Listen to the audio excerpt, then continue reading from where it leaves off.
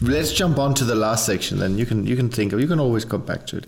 But the last section I have that I wanted to ask you a little bit. I call it general and fun. It's a little bit of everything sort of put together at the very end. The first thing I wanted to ask you is, what do you think it takes to become a good trader, and what does it even mean to be a good trader?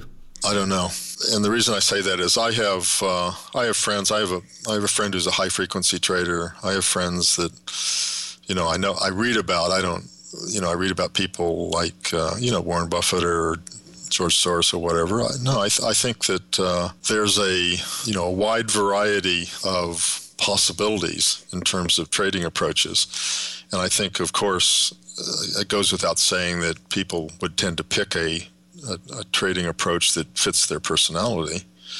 But I guess the bottom line for me would be discipline, and that is, I think that anyone who's a successful trader long term has developed a discipline. And in fact, I think that all successful traders are systems traders.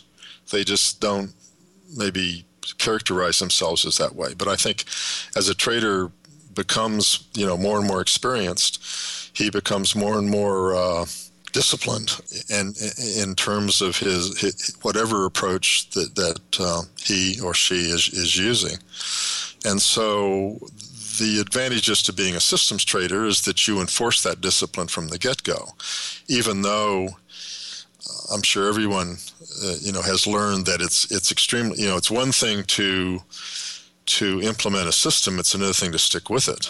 And so, but to me at least, that's easier than having to, on a day-to-day basis, sort of renew that discipline, which would be very difficult for me to do psychologically. In other words, if I had to trade, if somebody said you have to sort of trade by the seat of your pants, I'd do something else. You would do even more surfing, perhaps. That's too much. That's too much work and too stressful. So in one sense, I trade the reason I trade the way I trade is it's for me it's sort of like the least stressful way to trade. Sure.